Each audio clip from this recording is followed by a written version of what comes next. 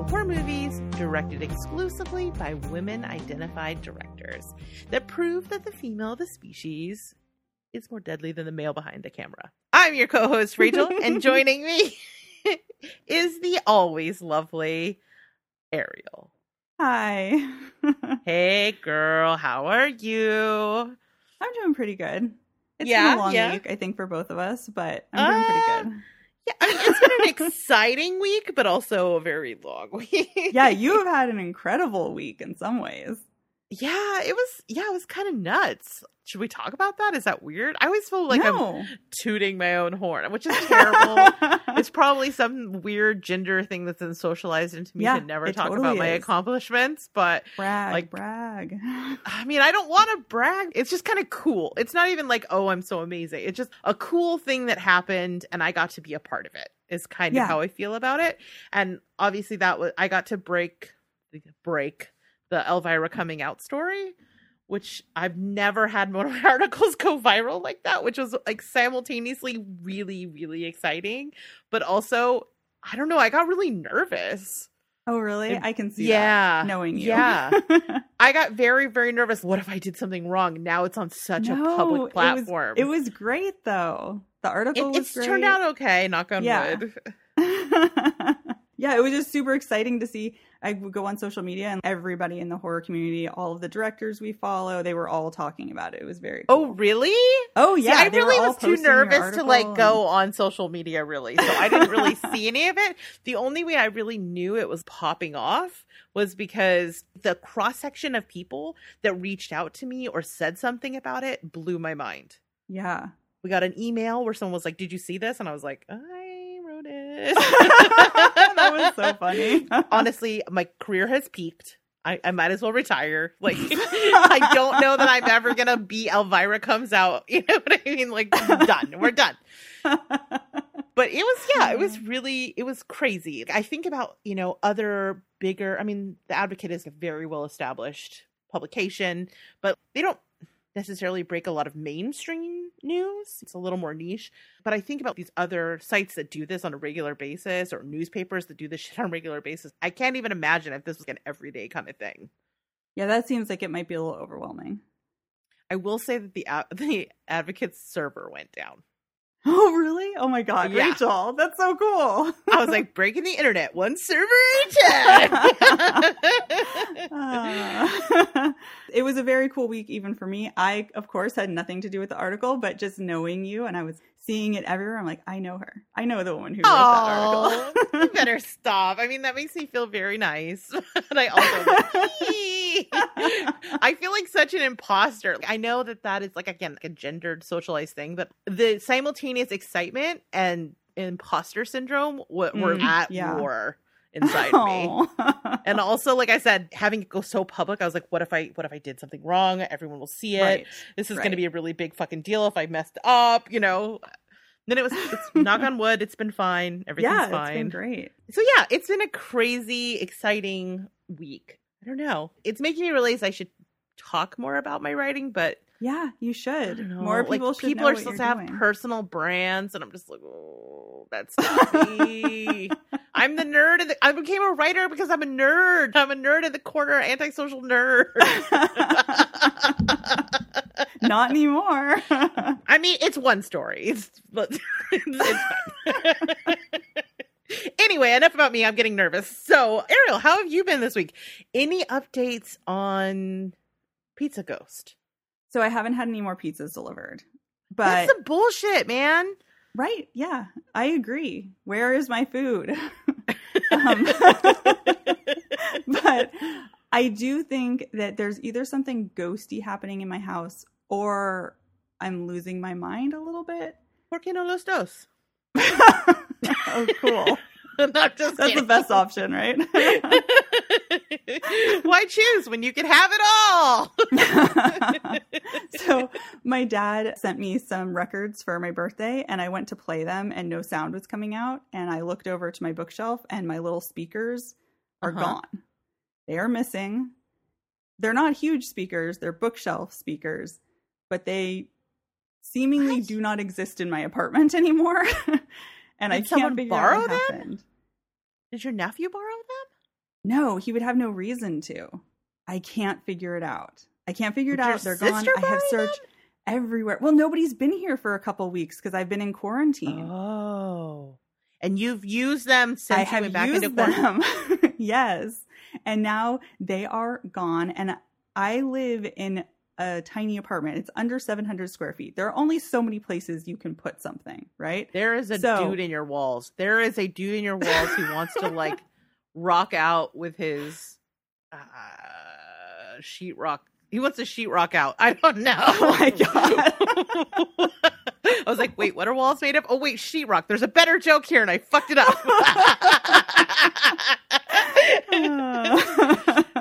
What the hell? So I don't know what's going on. Either I picked them up and unplugged them and hid them somewhere and just have zero memory of doing it. And can't find them now. Or somebody came into my apartment but only stole them and nothing else of value, which doesn't make any sense. Okay, so here's my question. Are you a sleepwalker? I mean, I never have been, but I had that thought the other day that what if all the mysterious things that happen around my apartment are just because I'm sleepwalking and don't know it? Should I put up some kind of camera and watch myself sleep? Have you watched Malignant? Check. The back of my head? Yes. Is that why I have migraines? Ariel. Does the word name Gabriel mean anything to you? Does that unlock anything? Do you feel like you have someone else's thoughts? Oh my God. Spoilers for Malignant, sorry. Oh, right. Whoops. Maybe we'll bleep some of that. But yeah, maybe, I mean, is there okay. Do you need to set up that camera you bought for the front porch? Do you need to get that up in my own apartment yourself? Are we going to get some crazy ass paranormal activity style footage of you just standing over the bed, that rocking? Would be terrifying. I really hope that's not true. Hopefully you're just doing chores. You're going to see yourself with like a dustbuster. And I mean, that would be great. Honestly, I feel like that's probably not happening because my life would be a whole lot more organized if it was. I'm way too big of a mess for that. So if nobody has been in your house, I would not put it past Russia. But he lacks a devious little fellow. He lacks the thumbs required for like really pulling that off. He's not opening drawers and shit. So I think he could pull them off the shelf. I don't know that he could put them somewhere where you couldn't find them. No, so I'm just be going on the floor to, for the time being, clear him and Sabrina of all charges. Okay. They're innocent. So that leaves you. Yeah. Or dude in the wall. Or ghost. I mean, but like we're going to be talking about a scene in the movie coming up that we are going to be talking about today with a dude in the wall scene, and it always freaks me out so much. I really don't like that idea. I'm going to have a positive review of this movie because it has my favorite trope, which is dude in the wall. Like you can give me a trash movie, but if the reveal is dude in the wall, I'm like, best movie I've ever seen. Excellent. 10 out of 10 would watch again. Oh my gosh. Homebound. That guy always steals technology to build things. Ariel. I think Pizza Ghost is maybe Pizza Guy in the Wall. Pizza Gary. No? Pizza Gary. I wonder if you need to ask him. Okay, so I've been, I play a ton of Phasmophobia to the point where it has taken over a large portion of my brain. And one of the things you always have to do is do like the spirit box, and you have to say, give me a sign. Maybe you need to do a little give me a sign action. See if you can get Pizza Gary to knock on the insides of the walls. Okay. Or, I mean, honestly, okay, I guess the real question is, if there is a Pizza Gary in your walls, would you rather know, obviously, option A, get them the fuck out, right? But would you rather A, know there's a Pizza Gary, or just live in blissful ignorance and like, hey, maybe there's a Pizza Gary, but probably not. That's Rachel is always jumping to Pizza Garys. Oh, that's a hard question. I'm a curious enough person that I would like to know, but I also really don't want that to be my reality. So I feel like I'm going to pick blissful ignorance then. Right. Although it does mean that he's still watching you shower. Yeah, I'm not a big fan of that. My cats already do that enough. you know? Yeah, I know what you mean. I know what you mean. There's nothing quite as aggrieved as a cat that has had a bathroom door closed on them. The injustice. They sing the song of their people in the most. But yeah, I don't know, well, Ariel. I think I'll do the some next investigating, step, I guess. The next step is we got a Paranormal Activity video you, and maybe a little knock on the wall and see if you get knocked back. Oh boy. I'm going to have to work up to that, I think. Okay. As I said, we've got 2 steps here. Even if you only accomplish 1 between now and the next episode, we can find out the results of that. And then I think we need to revisit knocking on the wall. Okay. All right. Okay. That's fair. All right. We're going to have to get some kind of like heat sensing technology so that you can run it over the walls and see if you see any people-shaped warm spots. No. Well, then we're going to smoke Pizza Gary out. Oh my goodness. This is the worst. Or the best. Who knows? Who knows? All right. Anywho, let's talk about what we're going to be talking about on this show. So today we are going to be reviewing probably, if not the number 1 most anticipated movie of the year for us, in the top 2, right? I feel like it's between this and Halloween Kills are the 2 that I've been most like, ah! So I'm super, super, super excited to talk about this with you today. Me too. We are going to be reviewing Candyman, directed by Nia DaCosta. For 2 years in a row, our most anticipated. I know. This is a lot of build-up. It sure is. So before we get into that, though, please let our listeners know, even though we have been very bad on this front this episode, what our spoiler policy is going forward. Yes. All right. So I am going to give you guys some information about the director, Nia DaCosta, and the making of Candyman. And then we're going to give you our non-spoiler thoughts. So we'll kind of tell you whether this one is worth checking out. And then after that, we are going to get into spoiler territory and we'll talk about sort of all the beats of the movie. So if that's something that bothers you, Candyman is now on VOD. So you can watch it easily and then come back and finish listening. Absolutely. All right. So, Ariel, this was a you pick, which means you got to look up all the goodies about Nia and the production of this film. So why don't you tell me a little bit about the director and the production information? Yeah, okay. So Nia DaCosta was born in Brooklyn, New York, and she grew up in Harlem. She was raised by her mother, who moved to the U.S. from Jamaica. And this has not a lot to do with Nia DaCosta herself, but weird, cool fact about her mom. She was a singer in a group called Whirl-a-Girl, who feature on the soundtrack for the movie Cool Runnings. What? Yeah. That's crazy. I know, it's so random. So DaCosta started thinking of filmmaking as sort of a viable career when she was 16. She had read Heart of Darkness for an AP English course, and then they watched Apocalypse Now. And so she became really fascinated by all the sort of crazy stuff that happened and the harrowing story of the making of that movie. Ooh. And Francis Ford Coppola himself as a director.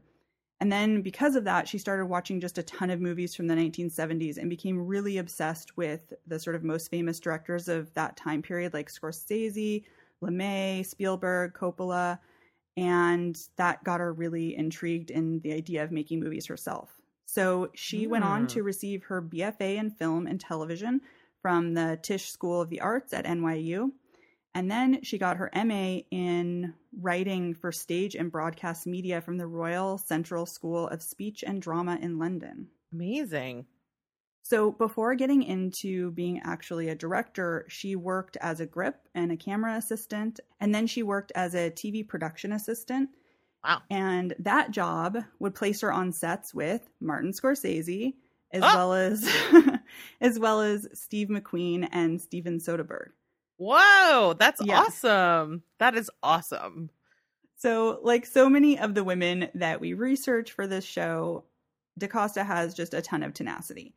So she wrote a script for a movie called Little Woods, which was one of 12 projects chosen for the 2015 Sundance Screenwriters and Directors Lab. But she needed to fund a short film version of it as sort of a proof of concept. And in order to do that, she went through Kickstarter and she got 72 backers and raised like $5,100, which was half of the budget, and then made this short. Awesome. And then she both wrote and directed Little Woods in 2016, the feature film. It's a crime thriller, and it stars Tessa Thompson and Lily James. Mm-hmm. And it won the Nora Ephron Prize at the Tribeca Film Festival, and it got really good reviews. That is so awesome. The degree of hustle that women directors have to do. I know all up-and-coming directors have to do some degree of hustle, but there's just less opportunities waiting for them. So everything that they do pretty much has to be made by them. Yep. It's always so impressive. I know I always say that, but it's just reinforced every time we do this. I know. I totally agree. Mm-hmm. So one of the things that she talks about in a lot of her interviews is about including diversity in her movies. Mm-hmm. And in an interview with IndieWire about Little Woods, she said, "I just want to tell good stories in ways that will shine light on lives rarely seen on screen, because stories can push humanity forward. And so I think a diversity of stories is really important in raising awareness and creating empathy. It's through this medium of film that many of us learn about and communicate with one another, especially people we don't know." I mean, I always say that movies are empathy machines, right? Yeah. Because the way that they function is to put you in the shoes and behind the eyes of a person who is not you. Yeah. The problem is also all too often those shoes and eyes are a little too close to home, right? So you don't get the opportunities to really expand your empathy. So it's just one of the many, many reasons having diverse voices, women, people of color, queer, gender nonconforming, like all of those things are so, so important, because all of those perspectives are so enriching. Yeah, I mean, especially because there are places where you can live where you might never come in contact with people like that. And 100%. The only way that you get that exposure is through film, movies, social media, stuff like that. Yeah. Yeah. And I think when we get into our review, we're going to talk about having those different perspectives, what kind of content you end up with at the end. Yes, exactly. We'll do some comparison, some compare and contrast. Uh-huh. So after directing Little Woods, she was in England directing episodes of a crime TV series called Top Boy when she found out she was on the short list to direct Candyman. So she immediately flew to LA to pitch Jordan Peele. Awesome. And Peele ended up loving her interpretation, and she ended up co-writing the script with Peele and Wynn Rosenfeld. And Peele had actually acquired the rights to the film shortly after his success with Get Out. So he had been meaning to make this for a little while. So the biggest thing that DaCosta wanted to do with this movie was shift the point of view, which you just alluded to. This is something we're definitely going to talk about. Oh, yes. Yes. So in the original, we get the perspective of a white woman who's an outsider, but DaCosta wanted to make the new film from a Black perspective and even from Candyman's point of view. Mm-hmm. She was a fan of the original when she was a kid because she loved scary movies. But when she got older, she fell in love really with the artistry of the film and how weird it was. And she said when she watched it as an adult, she realized it wasn't really the movie she thought it was when she was younger, which I think maybe is part of why she wanted to remake it so much. So the new Candyman that we're going to be talking about today is a spiritual sequel to the original 1992 version. There were other sequels made after it. I mean, is it? I feel like spiritual sequel is production spin to try to avoid spoilers. Yeah. They don't want to stay it's a sequel because of a very particular plot point, which, to be fair, was spoiled in the very first trailer. But I never watched any of the trailers, so I didn't get that. Oh, lucky you. But yeah, I mean, this thing is, I don't consider it to be a spiritual side. It's a sequel. It's a sequel in the way that Halloween 2018 is a sequel, where they're just like, don't worry about this. There's no Celtic rune stuff. Yeah, it's just getting rid of the subsequent sequels, but it's a sequel to the original in that the plot points something I really like. Connect. Yeah, this is a trend I'm really enjoying. Anywho. So part of the movie focuses on the art world, and DaCosta said that she pulled some of that from her own personal experiences, both as somebody who works in the film industry and as a woman. So she said that she has actually told people stories about her childhood and then immediately had them tell her that she should make a movie out of it. So she would say something maybe that happened in her past that was sad or a bit traumatic, and the immediate response was, how can you capitalize on that? Oof. And that's something that I think we'll talk about in relation to one of the characters in the movie and how Oh, Yeah, things that happened to them interesting. in the art world. Yeah. Yes. Okay. Got it. That is, I mean, yes, we're definitely going to talk about it because it's a little bit of an outlier of a scene. And it stood out to me. And this contextualizes it in a way that I'm like, aha. Yeah. Okay. That's the significance of this scene. Yeah. So we can go into more detail when we get into the spoiler talk. But in an interview with The Guardian, she said that not only has that happened to her, but she's also experienced a fair amount of racism on set. I bet. She said, yeah. She said, quote, "It's not necessarily overtly racist, but it is shocking the way people have talked to me in my position as a director. People who work for me, especially on a movie like this, where Jordan was the only other person of color at the level of decision-making on the movie, and that's unacceptable, frankly." She said that there were crass comments about black hair, and she talked about a time where she was outside waiting for her assistant one night, and a white male crew member jokingly asked if she was hooking to make money on the side. What the fuck? Yeah. I hope his ass got fired. See, this is why you have the no assholes rule on set. Yeah. Because that is unacceptable. 100%. I would never say that to my coworkers. You know what I mean? Like, no, never. That would never come out of my mouth. Ever. Gross. Yeah. That is such a weird power move. Mm-hmm. Like, oh, you think you're the director? Watch me make you feel small. Yeah. Mm-hmm. Ooh. All right, Nia, tell me who it is. I'm going to go slash his tires. Slashy. So she said in that same interview, quote, "That happened to me so many times with people who work above me, who work laterally to me, below me. In the moment, you're just like, push on. You just deal with it. But in retrospect, I will never do that again." Good for you. Yeah. Good for you. Fuck that. Good for you. So I have a couple more quotes from her that I will hopefully remember to talk about when we get into spoiler talk that I also found to be really interesting, but I think will maybe give away some of the plot points. So Candyman was supposed to be released, as we mentioned before, in June of 2020. I think it was maybe even supposed to be released before that they talked about, but that was that was sort of one of the main release dates. We kept getting told June of 2020, and then of course because of the pandemic, it got postponed. So then it was supposed to be September 25th, 2020, but again, it got postponed over and over again because of the pandemic. But it was finally released in theaters on August 27th of this year.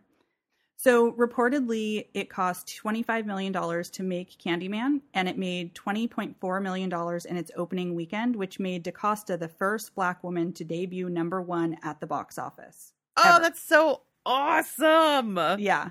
Yeah, it is very, very cool. I can't believe that it's 2021 and it's the first time it's happening, but it's pretty amazing. That is really cool. You know, it's such a crazy year. We have all of these real like heavy hitter franchises coming. We had like a new James Wan. We had a new Conjuring. We had a new Quiet Place. All of these things that everybody was really excited about, and like a totally unpredictable box office, right? Depending on which model they use and the interest that people have and access people have. It's so hard to tell what a movie is going to do well. Yeah. So it really is. That makes it even more exciting, in my opinion. Oh, yeah. I mean, the fact that it made that much money during a pandemic where not everybody felt comfortable going to the theater is pretty remarkable. I mean, it's the movie that almost got me into a theater. Right. I was looking at buying tickets, and then you ended up taking that one. You ended up taking that one for the team. But I was going to do it. I was going to watch my first, aside from the time I rented an entire theater, my first pandemic movie. That's how much I wanted to see this movie. And apparently I was not alone. So she is currently in London shooting The Marvels, which is the sequel to Captain Marvel. That's right. And it has Tiana Paris in it. It sure That's does. So exciting. I know. And it has a budget of over $100 million. I feel like we need to insert the the thing we're always fucking talking about. I know. It's amazing. It's so cool. I'm so impressed by her and the fact that she was able to do this and that she found so much success from it. It's so great. And $100 million budget for a movie. I mean, that just must be amazing. And this makes her the first Black woman to direct a Marvel movie. That's so, so awesome. Obviously, it's not my success, but I'd love to see it. I just love to see it. It just makes tickles my heart. Yes, exactly. So if people don't know what The Marvels is, it's the sequel to Captain Marvel, but it also will introduce mainstream cinema's first Muslim superhero, Pakistani American Kamala Khan, aka Miss Marvel. Yes, that's right. That's right. That's so cool. And then obviously I love Brie Larson so much, so I'm so excited that I know. Getting a sequel. Yeah. So one of the things that this movie Candyman deals with that I'm sure we'll talk about is the idea of sort of capitalizing, like I was saying before, on tragedy in the Black community and pain. So one of the things that DaCosta said in that interview with The Guardian about the new Marvel movie is, quote, "We should be able to make different kinds of movies. So I'm really happy I got to make The Marvels because it's like I genuinely can just make a movie that doesn't have to traffic in Black pain. And I feel like a lot of Black filmmakers are asked to or expected to do that." Yes, we will talk about that. Yes. Okay, so The Marvels is set to be released November 11th of 2022. And the only other thing that I could find out that she's been doing is that it's also announced that she's attached to direct a TV series called The Lincoln Conspiracy. And apparently it's based on a book about the little known but true story of a secret society and their failed assassination attempt on Abraham Lincoln. Whoa, interesting. Yeah. So there's very little information about it other than she's attached to direct and no word yet when it will come out. But yeah, that's what I got. I have a feeling she is at the beginning of a fascinating career. Oh, I agree. I You know what I I hope mean? that she comes back to horror at some point, but I'm very excited to see anything that she does, really. Yeah. I want her to have all the success in all the genres, but I agree. Yeah. Come on back. Come back. You're good at it. You can do it. Come on. Awesome. Awesome. That was so interesting. Thank you so much, Ariel. I can't wait to hear what the extra quotes are. Bonus quotes. Yeah. Awesome. Okay, so let's talk about our thoughts on the movie in a non-plot spoilery way. Do you want to go first or do you want me to go first? No, go for it. Okay. So I have a little secret. Mm-hmm. As I mentioned, I only watched the first teaser. And in that first teaser, you have not watched it, so you don't know. The only bees that we see are the ones in the high school bathroom. Okay. I don't think that's a spoiler to say that something takes place in a high school bathroom. You tell me. Or that bees are in the movie Candyman. I mean, I think everybody expects bees. And I saw the bees, and Ariel, I got worried. Oh, no. I got worried. I had just recently rewatched the original Candyman, and it is famous for having actual bees. Do you know this? Okay. Yeah. So there's a whole thing about how he got like purse sting. He got a bee. Yes. Okay. So when I saw the bees and that they were CG, I got worried. Yeah. I got real worried. Because here's the thing. I want to love this movie so much. I am invested in this movie being good because even though there's some shit we're going to talk about with the original, I do love that movie.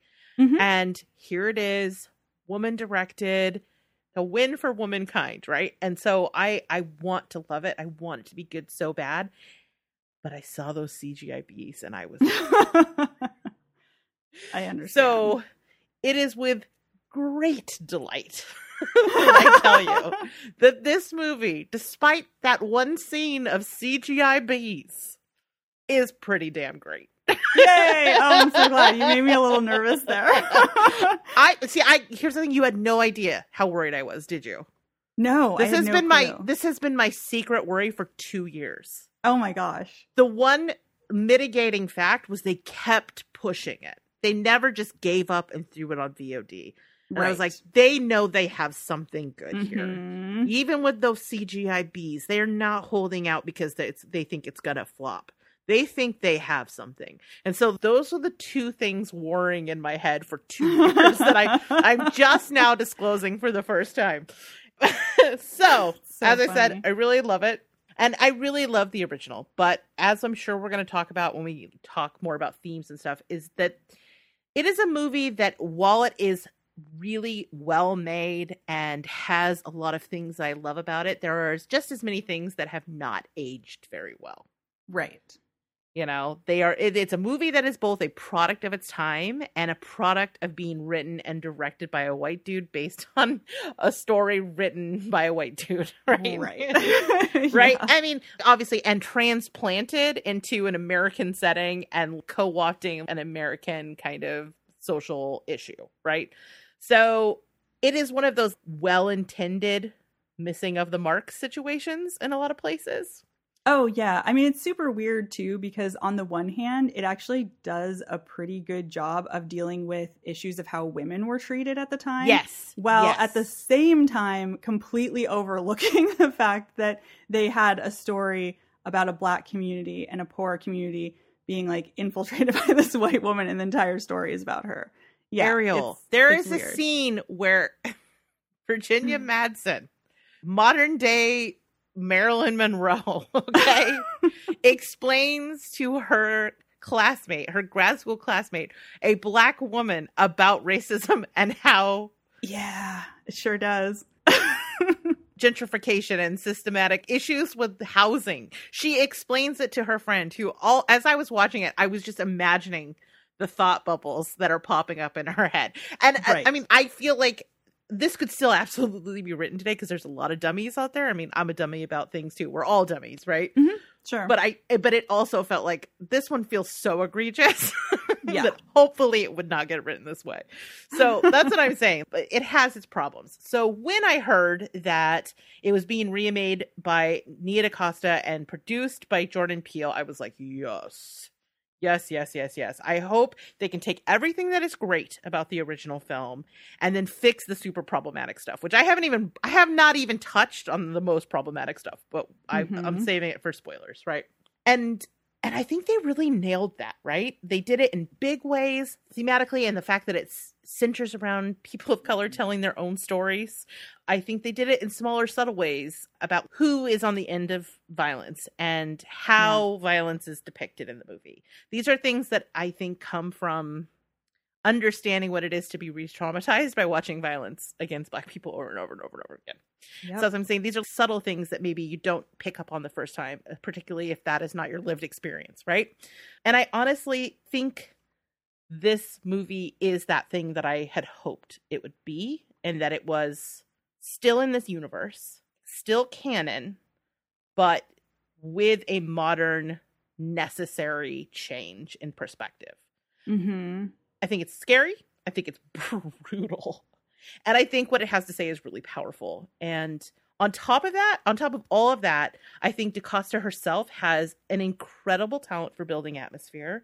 I look at her style and I feel like we're going to watch a signature style emerge, because I thought the way that she shoots things is incredibly artistic and interesting. The way she uses architecture is really cool. Yeah. And there's also a sense of humor to her direction. It's a subtle kind of the way that she shoots things, and the way that we'll get into it more when we get more into specifics. But I think, she has a real artistic and unique voice.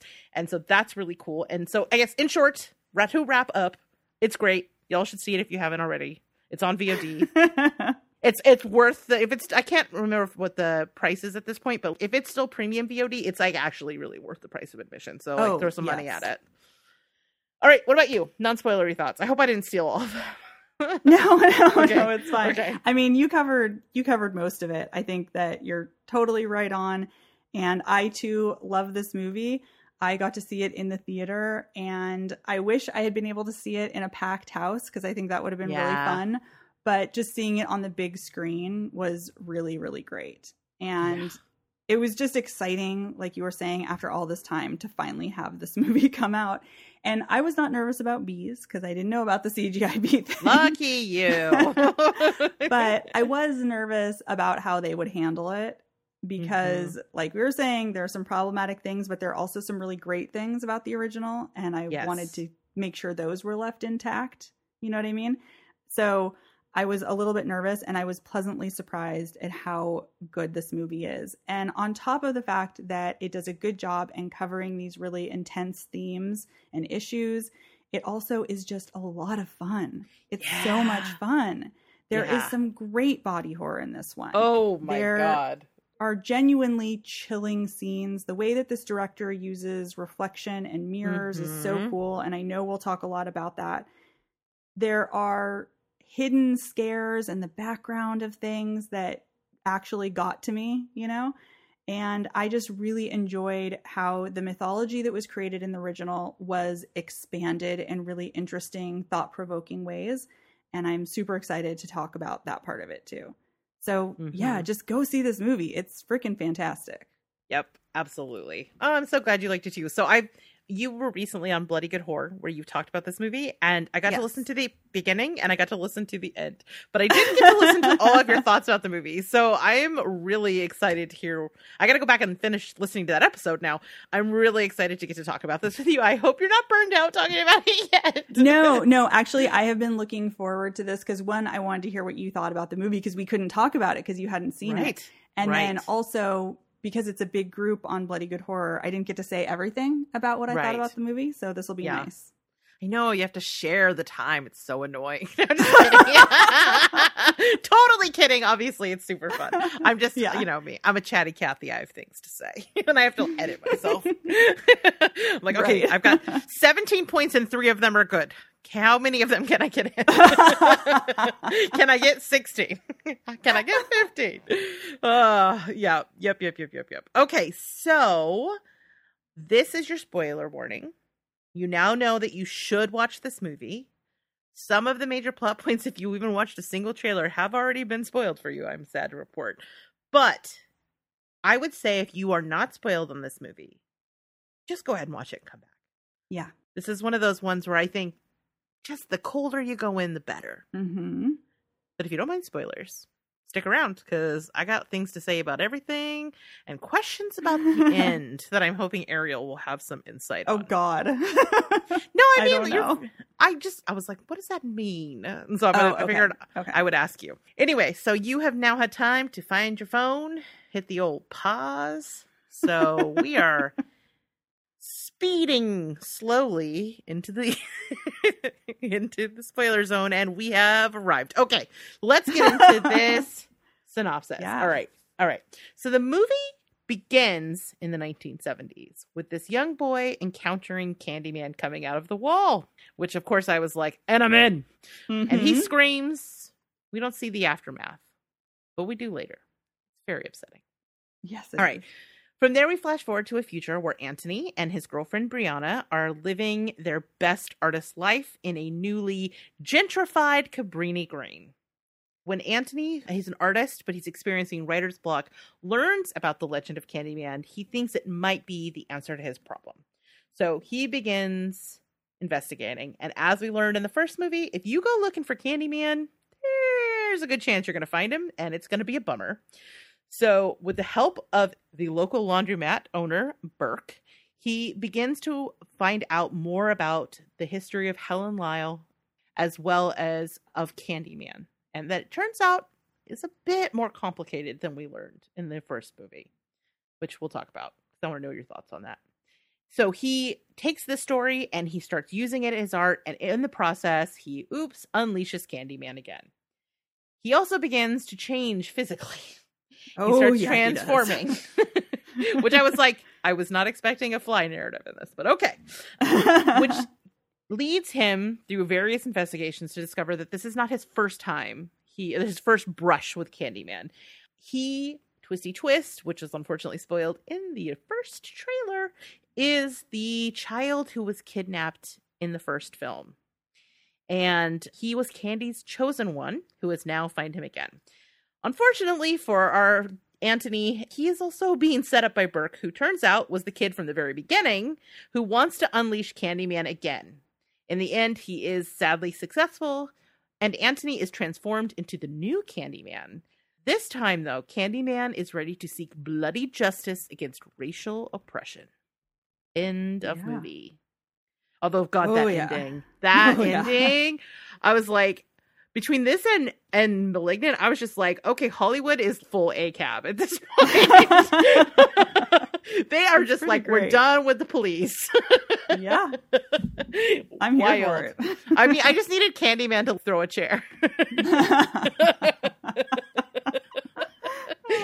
So Like I said at the beginning, I think we can't really talk about what is successful about this movie without at least kind of going over some of the most problematic aspects of the original Candyman, which again, I want to say I really like that movie. I can have a critical opinion and still like it. But it does, because I mean, honestly, it's worthy of critique. It's a really great movie, but it also has some problems in it. So obviously we talked about the white splaining, which is hard to watch. I definitely think the first one is very ambivalent about violence against Black people, and it is not a it is not a racial justice movie. It is a ghost story that references racial justice. Right. It uses the need for racial justice as a backdrop to tell this other story, which is not great. Yeah. I mean, it's interesting, and it's certainly a gateway to a conversation that maybe we definitely were not having at that time and are still not properly having now, right? But worst of all, at its core, it is about the ghost of a Black man who is romantically predatory towards a white woman. It's a really bad stereotype that we need. It's a little hard to watch in 2021. It sure is. I had not seen the original Candyman since I was probably a teenager. And so I rewatched it before watching the new one. And there was a lot of stuff I did not remember about it. Yeah, I remember it as being much more of a slasher and not this weird psychosexual stuff between Helen Lyle and Candyman. Mm-hmm. It's not great. It's uncomfortable. Yeah. I mean, it's definitely more in the vein of a Dracula, right? A Dracula situation. Yes, absolutely. Which on that level, I think it really works. But I think the problem is when you start bringing in his history and all of the economic and racial aspects of the backdrop of this movie, it forces you to contextualize it in a very specific and problematic way. There's kind of no way to unsee it once you see it. Yeah. And I think, again, but we're not talking about that movie today. This movie, like I said, does what I wanted, which was to take all of the cool stuff from that movie and then change all that problematic stuff. Mm-hmm. So instead, we center on Black people who get to tell their own story, who have full lives, who have actual narratives. All of these impacts that we see by them, or we see in the first movie, are discussed by people who that is their lived experience or part of something that impacts their community directly, which I think is so important and totally puts a different lens on it, right? There is this dialogue at one point between him and that awful art critic where she makes the comments about it's people like you who caused gentrification. And you're just like, bitch. And then she like smirkily walks says artist. But I was like, you know what the fuck you know exactly what you said and why you said it. That is not a microaggression. That is a macroaggression. So I did not feel bad when she got it in the end.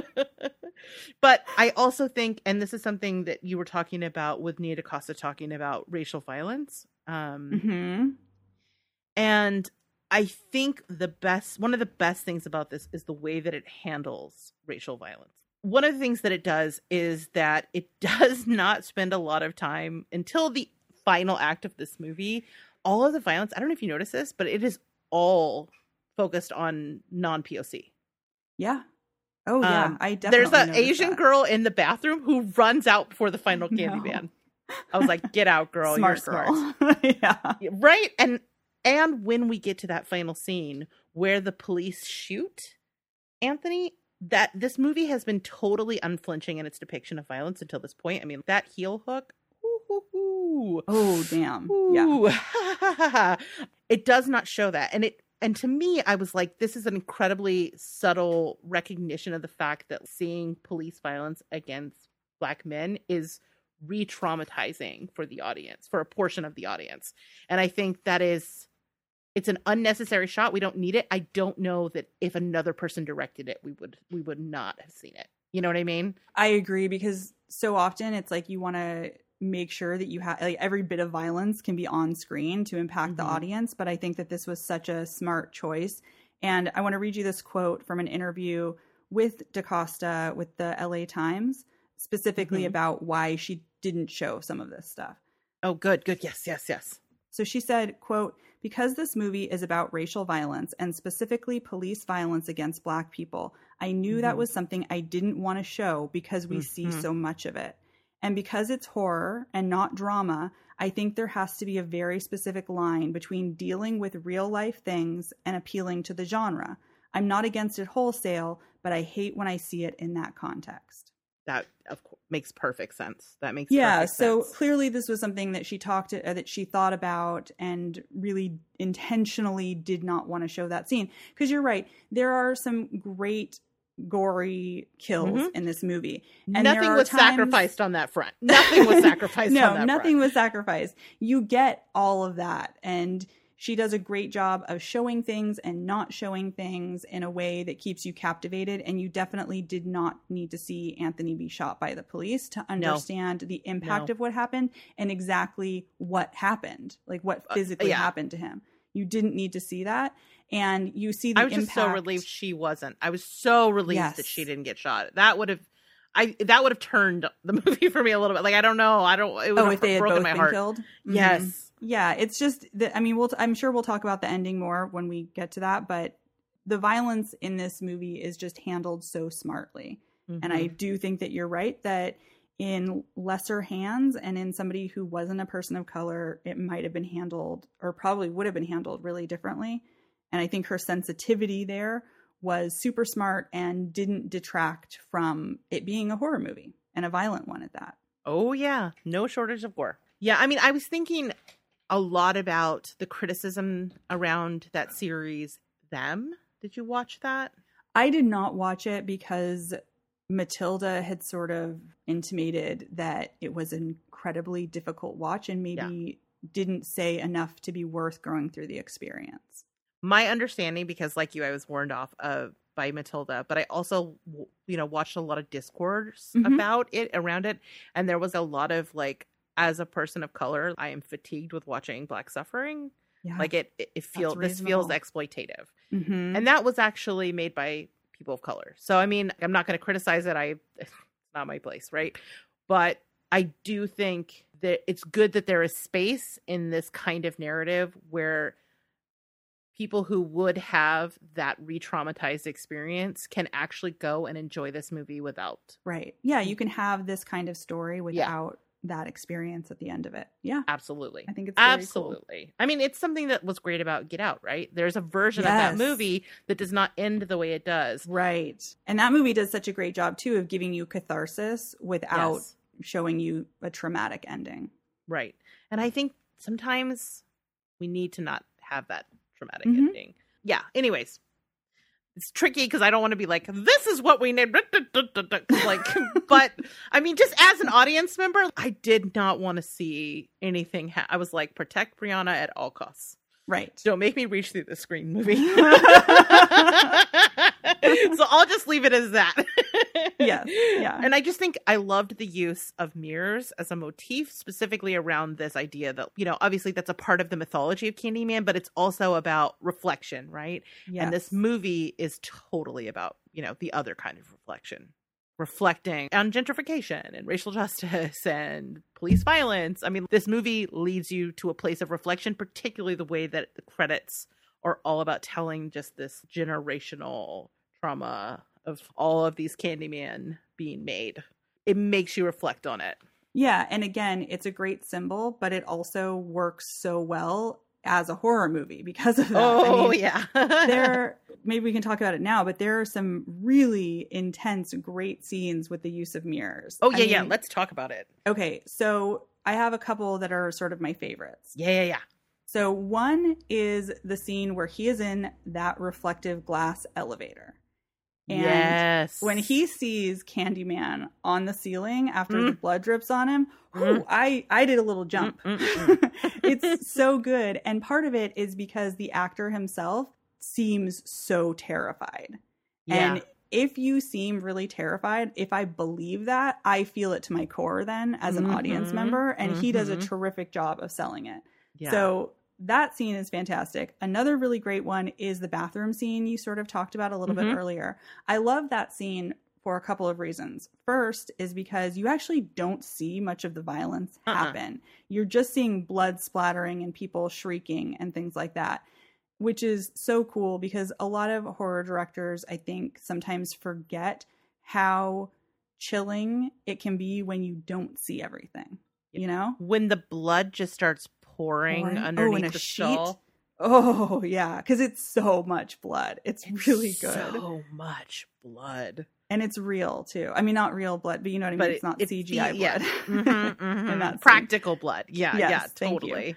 And then the other part of that scene that I really love is that there's a part where one of the young women is looking from under the stall of the bathroom and she sees the killing happen through a compact mirror that got dropped on the floor. Yeah. Mm-hmm. It's really good because, again, it's such a small mirror that you don't see everything.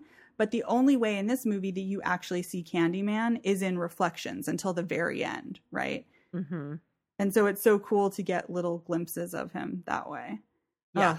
It's so good. The other one that I really, really love, and we probably should talk about this entire scene, but when Anthony goes to the art critic's apartment.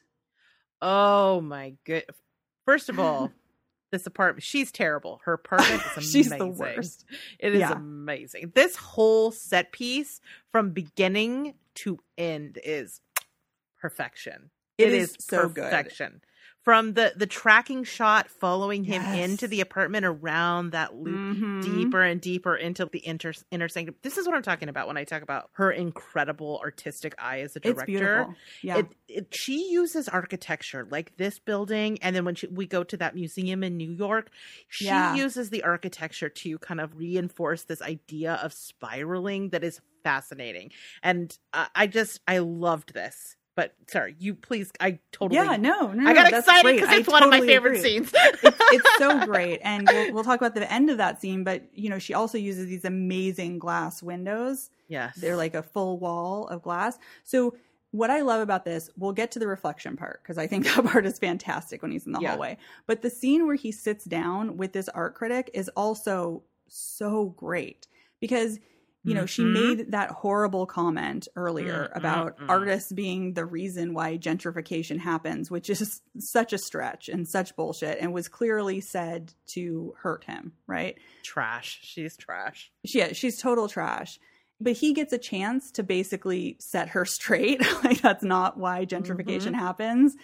And one of the things I love is this idea of his art piece being about say his name. Mm-hmm. And he says that in that scene right after he explains to her about gentrification. And I have a feeling because I mean, I think everybody's probably talking about this is the fact that, you know, Nia DaCosta meant that to have two meanings, right? I mean, it's clearly about Candyman and, you know, saying his name 5 times, but also talking about the George Floyd protests and why we need to remember that the police are constantly killing Black men, right? Yeah. And the fact that he gets to say that to a white woman, I think was intentional and pointed. I definitely want to talk too about the idea that say his name is something that only happens after someone dies. Right. And there's something about him getting recognition while he's alive and seeing his name on the news while he's still alive that I think is interesting. I haven't totally parsed it. I've been kind of sitting with this say his name thing because I kind of feel like there's 2 messages that are happening around that, and I'm not really sure where I land on it. So I don't know if you have thoughts about that. I mean, I don't know that I have thoughts about it more than what I've just been saying, because I do think that there is another level there, but I don't think I've necessarily gotten to all of it too. I do love that scene though, where he finds out that when he hears it on the news and his name being said, the actor's name I think is Yahya Abdul Mateen II, and he is so good in this movie.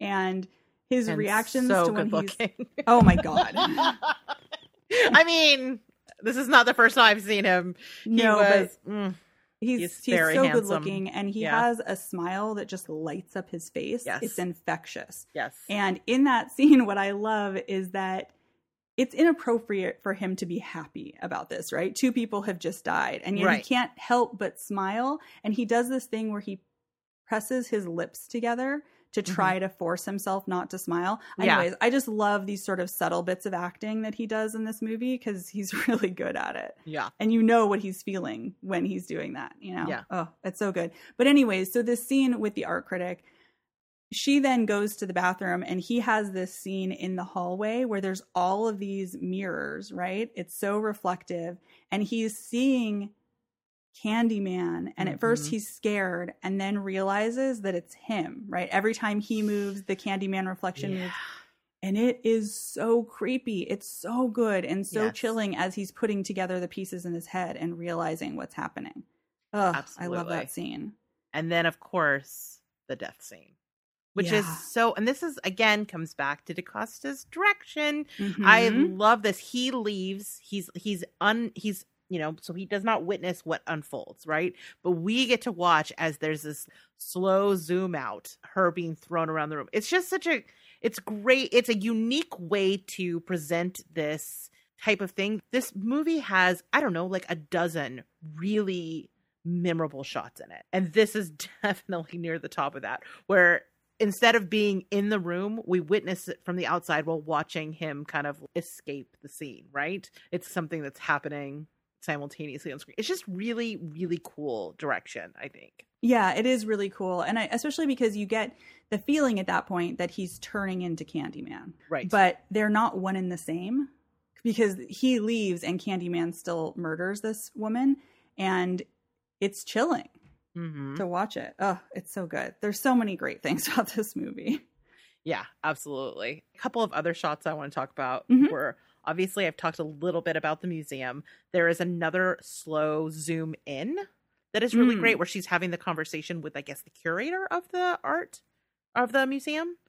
After we've seen this eye-shaped spiral that, it's just such cool use of the architecture and like all of sort of like the modern art architecture in the, I guess in Chicago and New York. It's just really, really cool.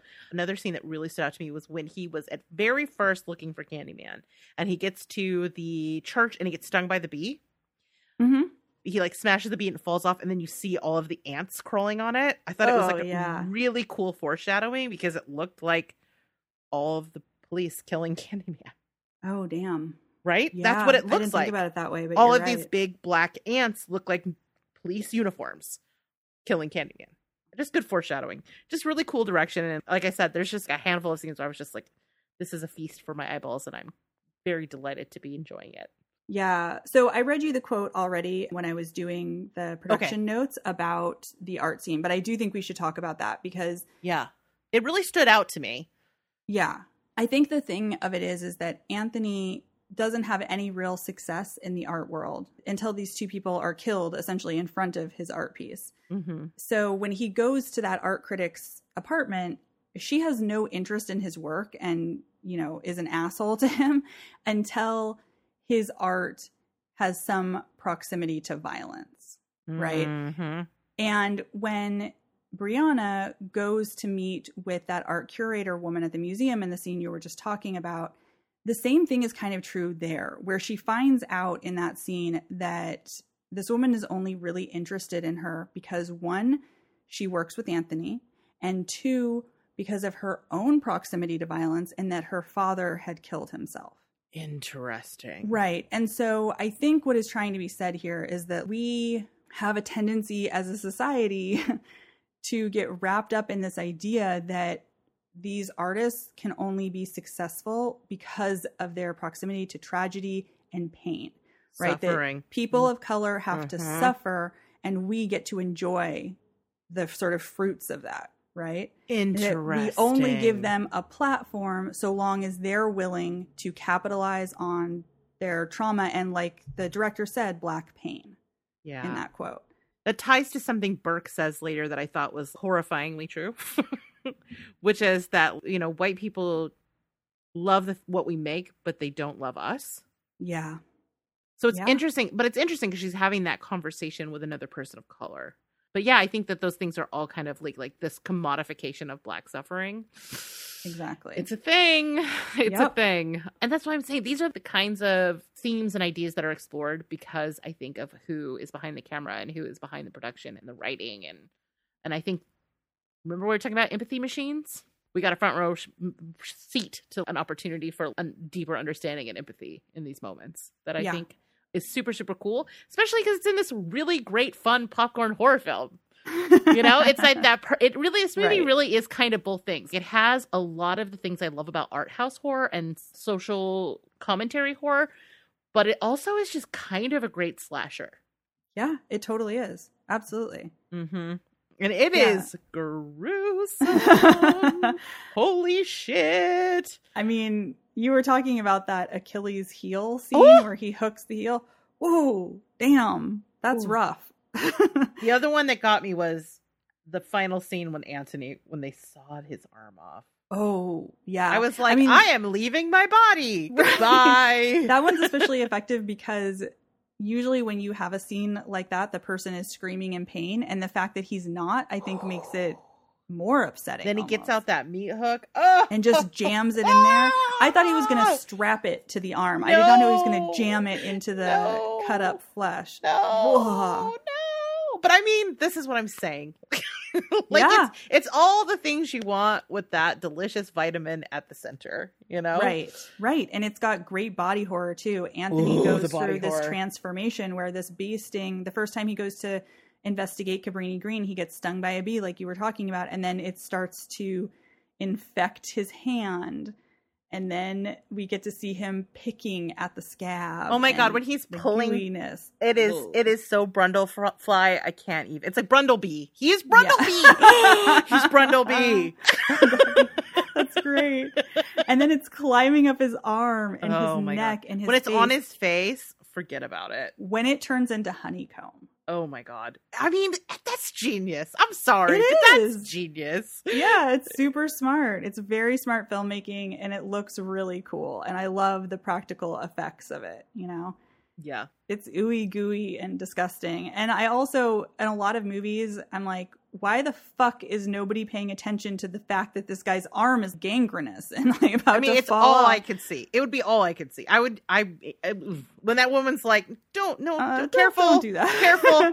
Right. But in this movie, people do kind of talk about it. And you know that the reason he's not really dealing with it is because it's infecting his mind too. Right. He's changing. Well, I mean, it's a physical manifestation of what is happening internally. And it makes for great body horror. But it also, because he's a little opaque in terms of his character, I'm grateful to have the visual cue of what is happening with Anthony. Right. I have like 9,000 more things to say, but I know we're getting close to our end time. So can I just list them off really fast in rapid succession? So we need to talk about the sound design of this movie. If you think it's gruesome what you're seeing, it's what you're hearing that is even more intense. Right. All of the wet noises, all of the crackling and what is unseen in this movie because of the sound design is so amazing. For example, that bathroom scene when the girl is in the stall and she's just hearing what's unfolding and you just hear wet, slashing, gutting noises and muffled screams. It is, I don't know that seeing it could have been worse. Yeah. It is brutal and awesome. And I think that it is this combination of showing you things and withholding and that tension that really makes for a great effective horror film. You talked about sometimes the best things are the things you don't see. Right. There's also another woman in this movie that I need to talk about. Oh, okay. And that is Vanessa Williams, who plays Anthony's mom. She was in the original trailer, which is why I knew it was a sequel. Okay, so I had not seen any of the trailers. I did not know she was going to be in this movie because I hadn't even looked at IMDb or anything. Mm-hmm. And so I was surprised. And I had just watched the new one, so I knew the Anthony thing. Like, I knew the name was the same as the baby in the first one. But I was like, oh, shit. That's her. That's where we're going. Her. She's so good that she's in one scene. And the part where she does the little like clap and shake her head like we don't say his name. Honestly, chilling. So good. It's chilling because you can see the fear written all over her face. We don't talk about that. Yeah. So good. She's amazing. She feels like someone that experienced the trauma of the first movie. Yes. Yeah. She really does. Can I just say that she does not look like she's aged? I know. It's not fair. It's not fair. She is so beautiful. It's not fair. She's stunning. Yeah. Stunning. But yeah, fantastic actor. And also, while we're talking about actors, Nathan Stewart Jarrett as Brianna's little brother is so good. He is him and his boyfriend are one of the best things about this movie. Oh, yeah. And the way that I love the scene where he's leaning over the counter and kind of swishing his butt back and forth and the camera focuses on it and then his sister makes a joke about it. Oh, it's so good. And he is so charming and so funny. He gets so many great lines. He helps out his sister in a way that feels really genuine and also entertaining. When he comes back into the apartment and like, we are coming in for her things. I was like, I love you. I know.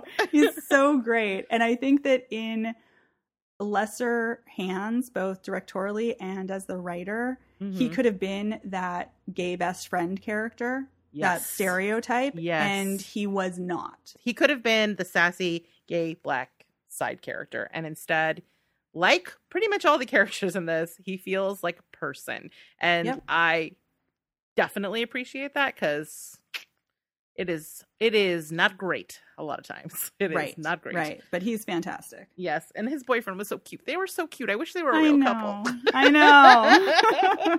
Okay. So is there anything else that you loved about this movie that we did not get to touch on? So one of the other things that I really loved was how the mythology changed. We've talked about that a bit. But one of the cool things was that the way that they referenced Helen Lyle's story and how that story has been changed over the years. And how also the original Candyman, the man who was hiding out in the walls, who would give out candy to children, how his story was changed over the years too, to be something more sinister. So I think all of that is super interesting. And in that LA Times article, I just want to read you one more quote. Yes, please. So Nia DaCosta said, I think one of the most important things about Candyman is that he illustrates how we use stories to process trauma and also how to try to transmute trauma into something useful, whether it's for a movement or to enact the law. I think Candyman is about how we all use stories in different ways to our own ends and how that can also sometimes take away from the humanity of the person whose life was lost. Yeah. I think that that's absolutely true. Yeah, I just loved reading all of these interviews because she is clearly super smart and also really thoughtful about how she made this movie. You know?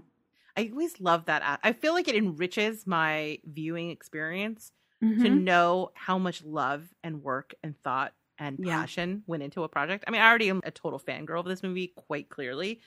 But it only improves that experience when you find out after the fact how much this project meant to someone. Like, I don't know. I love that. Yeah. Sometimes it'll elevate a movie that I'm like, that was okay. But when you get into what the person was thinking and what they were intending, it adds a layer of nuance to it that can retroactively make me like the movie even more. I didn't need it for this one, but that is a thing.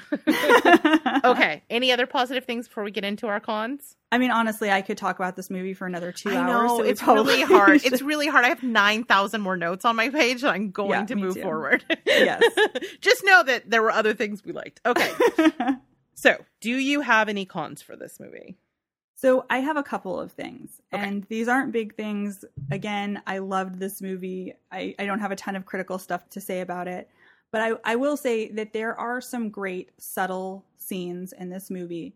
And I think that it works really well when it does this. I talked on the Bloody Good Horror podcast about the scene where Anthony sees a cop car when he's at Cabrini Green and he kind of jumps back to hide from it. And that's so great and so wonderful because he says nothing about it, but you understand exactly why he did what he did, right? What his experiences must be like in order for him to make that choice.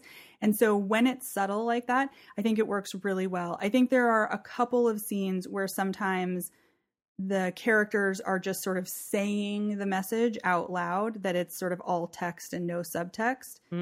But I think alternately, it's possible that you needed that for everyone to understand the message of the movie, you know? Right. A lot of people who are watching this in the mainstream are not having these conversations. Right, exactly. And so maybe the way that I'm viewing it is different than the way somebody else would, and maybe they needed those scenes more, you know? So I understand why they were left in. The other thing is that I loved Coleman Domingo's character, Burke. I thought that he was really great. I don't know that I totally understood the scene in the church and his motivation. And maybe you can help me. I don't know if you got something more out of that. But it felt like a quick, like maybe we needed more build up to that. You get the Daenerys arc. Yeah. Yeah. So I will say, I think the performance is great. Yes. He goes from being this sort of warm, wise mentor character, right, to being incredibly sinister. I think there's probably deeper thematic stuff that I'm not picking up on. Yeah. But I also think that there is an idea of he is deeply traumatized by Candyman. Mm-hmm. He is deeply traumatized by the experience he had as a child, then seeing his sister and her friends killed. Yeah. And then also we know that he is a kid that is very aware about police violence because we have the scene. He's the puppet master, right? Quite literally the puppet master. So he's the puppet master of the plot of this movie, we find out in the end, but he's also the person that is making these amazing paper puppets. And so I don't know if there's a message here about what happens when this kind of injustice and rage goes unpunished and wanting to... Right, when you have to live with it for decades and decades. Yeah. Right, that there is some degree of understandable rage. Mm-hmm. Right? Oh, I mean, that's true. Absolutely. Yeah, absolutely, that's true. But I'm wondering if that thematically is what's happening with him. Yeah, you might be right. But I do know what you mean in terms of the writing of it. It happens so fast and it's treated like a twist, but you're kind of like, wow, that was left field. Yeah. But then you're so dazzle camouflage because he's like hacking off limbs and shit. But you're absolutely right. I mean, that's the thing is that scene is pretty fantastic because you get all that amazing body horror because the church looks so cool. It's a very good scene. I just, watching it a second time, I still wasn't finding the sort of breadcrumbs dropped to get me there. Do you know what I mean? Yeah, I kind of feel like maybe I need to watch that scene again. Maybe not the sawing part, but when he's like, we have a witness. Maybe that's the other thing is he's the only person that has seen this. Right. Because like who knows it's more than a fairy tale kind of right, because he saw him after killing his sisters. He was there when Candyman was made. I wonder if maybe he's also been living alone with this shit his whole life. Mm-hmm. I mean, that's a really good point. I don't know. I think that's it. Yeah. The thing I don't know is, does he know that Antony is Antony? Is it just a coincidence that there's some sort of larger force that just is drawing him in, and coincidentally he's the person that becomes Burke's avatar to create the Candyman? Is it a fate kind of thing? That information I don't have and feels a little like a plot hole, but yeah. The other thing is, and this is more not just like a straight con, but something that's just I've been thinking about, is that this movie talks a lot about gentrification and how poor communities of color are underserved and then erased. There's a part of it that felt a little weird that that's the conversation we were having when all of our main characters are wealthy. Mm-hmm. And the only character we have who isn't is Burke, who ends up becoming so affected by his trauma that he acts in this sort of violent way. I mean, there's an interesting tension there, right? Yeah, there is. But I mean, it's a kind of a catch-22, though. You have to reckon with the fact that gentrification is a thing that you benefit from by being successful. You know what I mean? Like, is there... Yeah. I don't know. That's interesting. Yeah. And so on the one hand, I think that it feels a little weird to me. But on the other hand, for the ending... it does serve a purpose because we understand that Brianna expects the police to help her, but that even though she's wealthy and even though she has a position of respect in the community, that her job is respected, it means nothing. The cops only see the color of her skin, and none of that gives her any power in the situation at all. Ugh, fucking that cop was... Ooh, yeah. And then we get the slaughter. Okay. All right. So if I'm nitpicking, and I'm just gonna pick, because honestly, I don't have a lot of cons for this. I have two notes here, and one of them is a nitpick, and that is, I feel like in comparison to Brianna and some of the other characters, Antony is a little underwritten. He's so opaque that we just don't understand his motivations in the same way that we did with someone like Brianna. We know what drives her, what her heart is like, her family, all of these things we understand. And in some ways, she kind of is the main character of this movie, even though he has more screen time. And I think that comes back to this idea that he's so impenetrable. And I think it's fine for him to be a little selfish, to be a little not as likable. I think that's fine. I think it's important to be able to be that, you know? Yeah. But it made it harder for me to invest in him to the same degree that I did Brianna. I agree with that. This is a nitpick. Yeah. And then the other one is more about a personal preference that I feel of two minds about. On one hand, I'm like, yes, this is great. I love it. On the other hand, I'm kind of like, which is the change from the original Candyman being singular to him being multiple. Oh, God. I can't believe we didn't talk about that at all. I know. God. That's what I'm saying. I have 5,000 more things to say. I know. I have notes about that. I think thematically, I think it's really essential and important, and it opens up a really important and fascinating dialogue, right? About generational trauma and systemic racism and the way that something like Candyman back in the 1800s is still occurring today, right? I think all of that, and by showing all these multiple people, including the kid on the bike kills me. Fucking kills me. I know. I saw some meme today that was about how Emmett Till would be 80 right now. He's like your grandparents' age. Like, this shit did not happen back in the back. This is still very much current history. But anyway, I love what she's saying with this. I think it's fantastic. And I ultimately land in the pro. Okay. But there's this little part of me that just really loved the original Candyman mythology. I mean, he was the Candyman, right? He's this iconic. He's one of the top tier. Even though he really only had one. I mean, there's some sequels we won't talk about. But like that first one, he made such an impression. And he's so imposing and powerful and alluring and all of these things. Voice. Like that voice, just everything, like the Be My Victim, all that stuff, right? He's so iconic. And to some degree, by making him a Candyman instead of the Candyman, it feels a little bit like that character is diminished a little bit. And it does not make me like this movie less. But I don't know. Sometimes you just get attached to things. And so when they change, they sting a little bit. I guess you could say.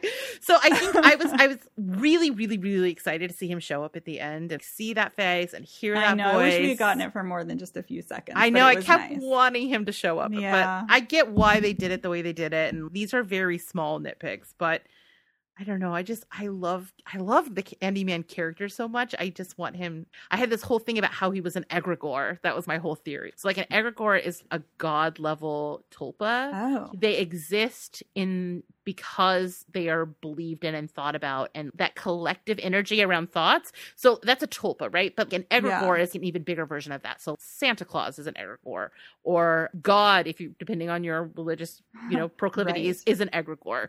And so to me, that's what Candyman was. And that change, it doesn't necessarily mean that he can't be and that there's multiple ones. But again, it just comes back to the versus the. I don't know. Right. No, I understand what you're saying. I mean, I think that character is so iconic and so memorable that I get wanting it to just be the one and be him. Tony Todd is so intrinsically linked with that character. Yeah. He is Candyman and Candyman is Tony Todd, Yeah. But I'll get over it. It'll be fun. I'll power through. So overall, Candyman, yay, nay? Oh, yes. Loved it. Go watch it. It's so much fun and thought-provoking. Agree. Watched it twice and look forward to watching it again. Me too. All right. So we got a letter. Oh, we did. Okay. We did. Awesome. So I have not read it yet. You'll have to forgive me stumbling over the lines. I'm sure Ariel will make me sound better.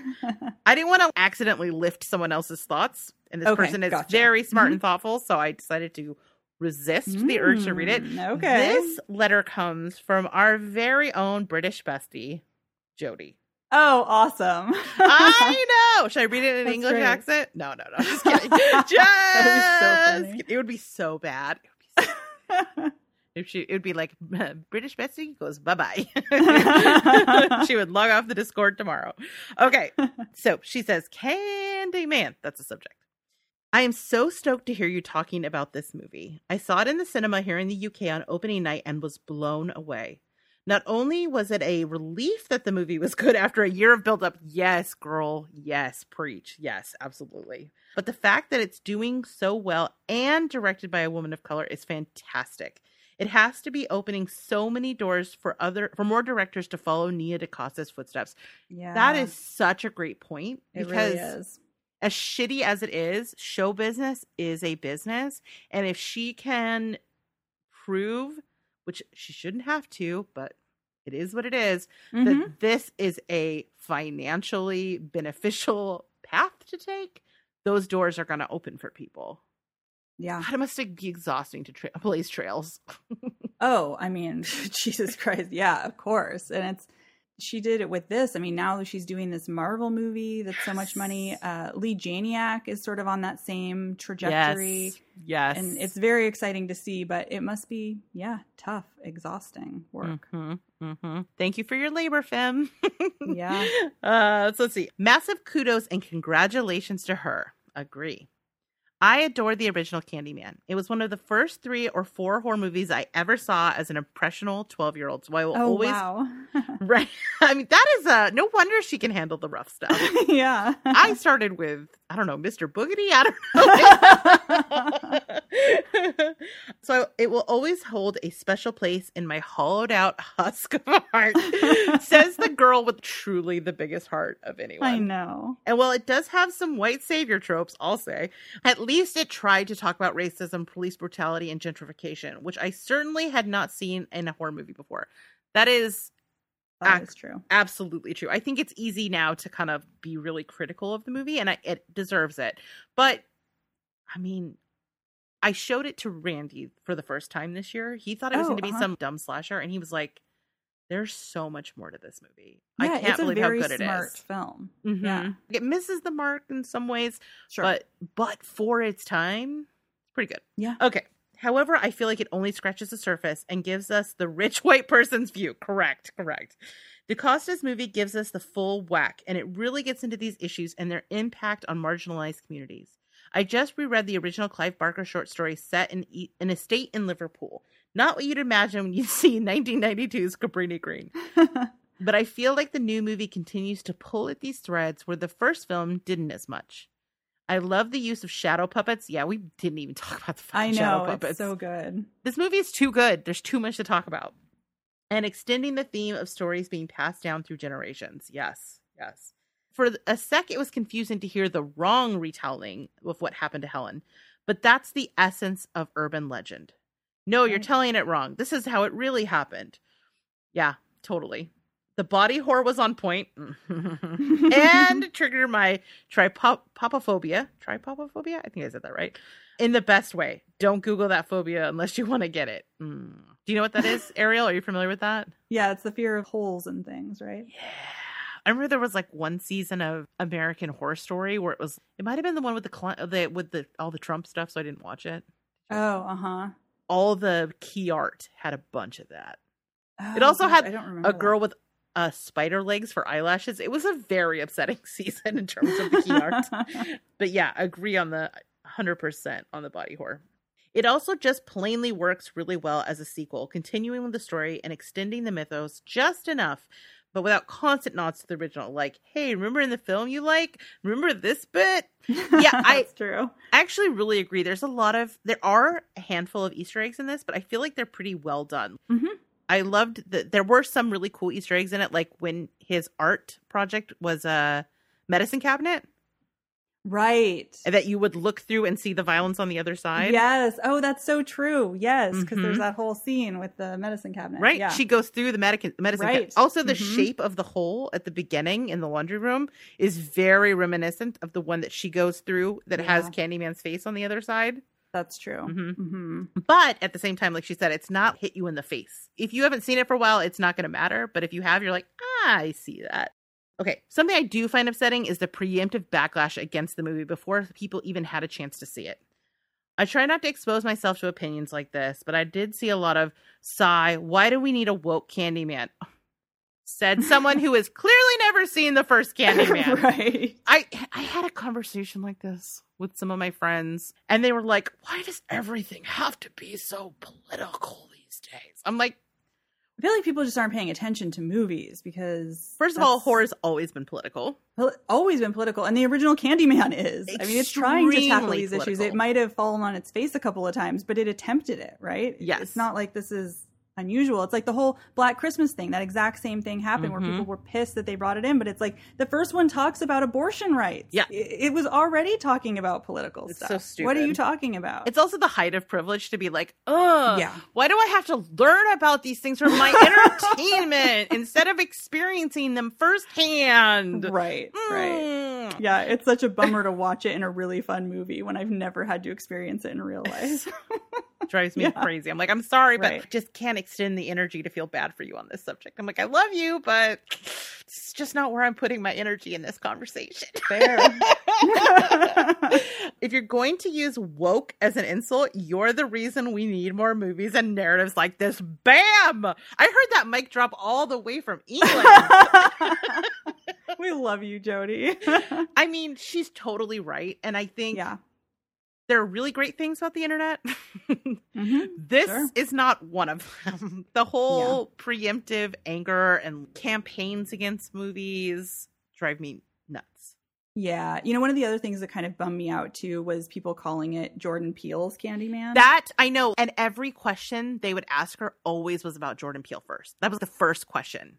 Yeah, it's super annoying. And even so, I went to see this movie and I had to take a Lyft home. Mm-hmm. And the Lyft driver asked me what movie I had been to see, and I told him what the movie was. And he's like, "Oh, that's the new Jordan Peele movie, right?" And I'm like, "Sort of," but that's not who directed it.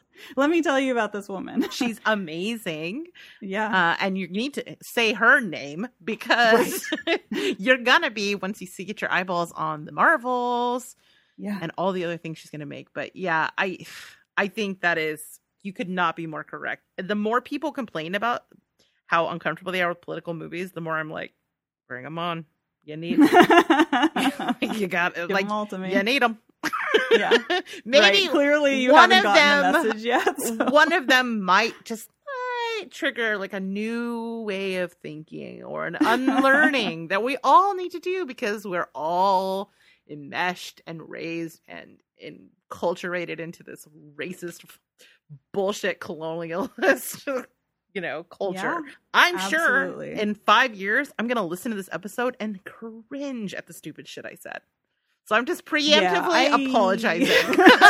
Yeah, there's a reason why I don't go back and listen to old episodes because I'm sure. I bet they're bad. Years, I mean, we started doing podcasts like 13 years ago or something. Yeah. And I guarantee that I have said something offensive or stupid or cringeworthy over the years. And I feel like I had epiphanies I'm sorry for that. In the show after I've said dumb shit. I've been like, Ariel. Mm-hmm. That's racist, isn't it? And you were like, I think it is. I was like, we got to stop saying that. Yeah, I mean, we have changed behaviors and the way that we speak over the years because we have learned more. And I mean, that's important. You got to grow. But with the internet being what it is, people can go back and listen to that now. And I promise I'm not saying that. I should put more and more behind the paywall. She says, love you guys. Sweets to the sweets, Jody. Oh, Jody, thank you so much for writing in. That was awesome. Too. It was really great to hear your perspective. Yes, absolutely. And sweets, you're the sweetest. So sweets to you, my dear. Oh my God. Although it just totally made me think of that bathroom scene in the original Candyman. Do you remember that? Yes. Oh, where it's like written in poop. Oh, it's so gross. There's a part where she takes her gloves off. And it's funny. Randy was like, put your gloves on. Like, that was like the most distressing part for him. I can imagine. Awesome. All right. So if, like Jody, you are a smarty pants with smarty pants opinions, you need to write in. We would love to hear from you because honestly, I didn't get to ask you my question. Maybe the listeners, I'm going to ask you. And then I'm also, if the listeners have some input on this. Okay. This is about the very end of the movie when Tony Todd, the Candyman, arrives on the scene. And the last thing he says is tell everyone. What do you think the significance? What is he saying there? I don't totally understand. It feels important, but I was just kind of like, am I a dummy? I don't know what you're getting at. Right, because I think you can almost read it two ways. Where is he saying, tell everyone about what happened to Anthony, that the cops killed him? Oh, interesting. I did not. Or is it about tell everyone about Candyman? I mean, say his name. It would certainly go back to my theory about him being an egregore. Right. If he doesn't thought about it, he doesn't live. Yeah. Mm. Yeah. Okay. Thank you. But I would love to hear everybody else's thoughts about that, because I have no idea if I'm right. Yeah, absolutely. If you have thoughts about this or anything else we said or whatever, please drop us a line at rachel@zombiegirls.com. That's GRRLZ. And you're always welcome to hang out with us over on the Facebook page. Follow us on Twitter and Instagram at ZG Podcasts, plural. That's right. I figured out you can change your handles. So we didn't need to have two different ones. We could make them all the same. So great. So ZG Podcasts. Follow us at all the places. And if you're enjoying the show, please leave us a review on Spotify or Apple or wherever it is that you get your podcasts.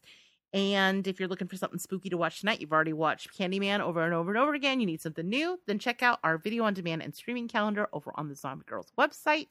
And if you're looking for some cool new clothes, maybe a magnet, maybe a beer koozie, I don't know what they got, check it out over on our merch page at zombiegirls.com/merch.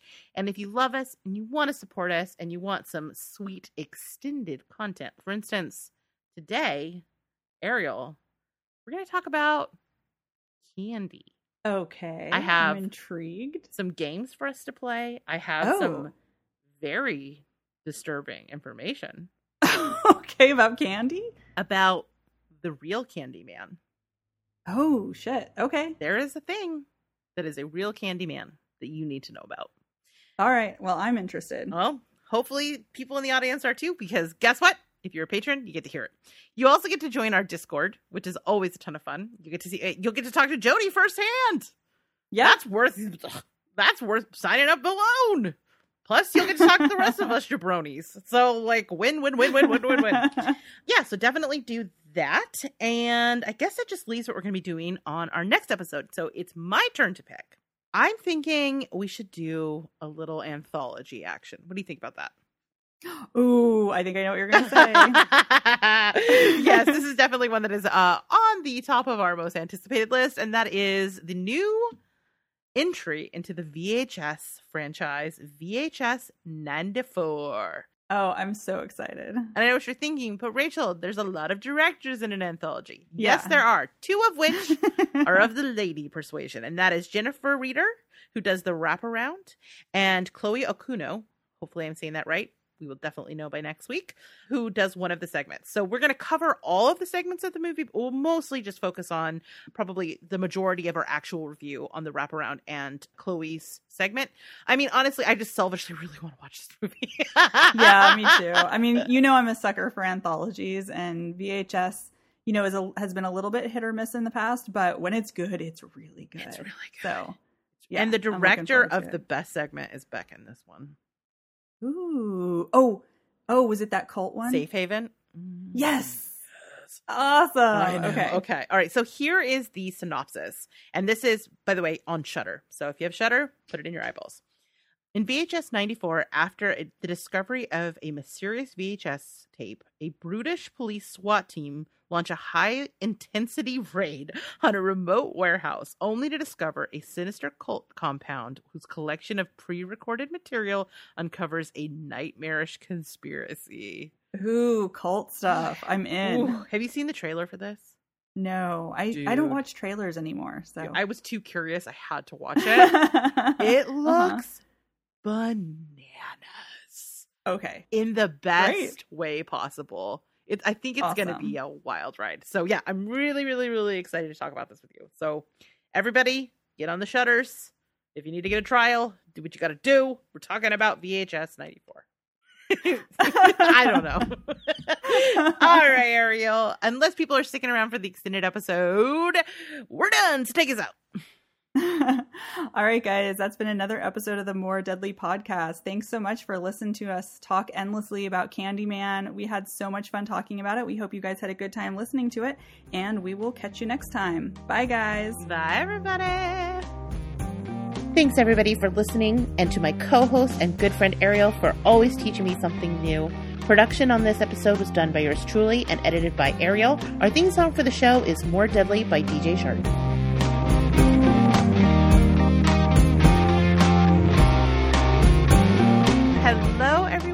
And welcome to the after show, aka More Deadly After Dark. Ooh, spooky. I like how you're making it spooky instead of sexy this time. I know. Well, I mean, it's spooky season. It's Halloween, right? Like that's true. We're getting close. If it's not October now when you're listening to this, it will be very, very soon. And so I'm trying to like get into my ultra spooky ego right now. I like it. I gotta get out all the Halloween decorations. Are you gonna decorate for Halloween? Maybe. I, in past years, have decorated and done a ton of stuff and bought like a crap ton of candy for all, because there are a ton of kids that live in my apartment complex, but they don't trick or treat in the apartment complex. They all go elsewhere. What you need to do is advertise full bars for like a week before. Be like, this apartment is going to have full bars. Like none of this full bars. None of this, like, what are they called? Fun size bullshit. Full bars or GTFO.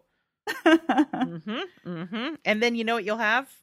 Hella kids who want that full Snickers. They want 6 inches of straight up Snickers goodness. That's true. We used to go up to Piedmont to get full bars from all the Richies up there.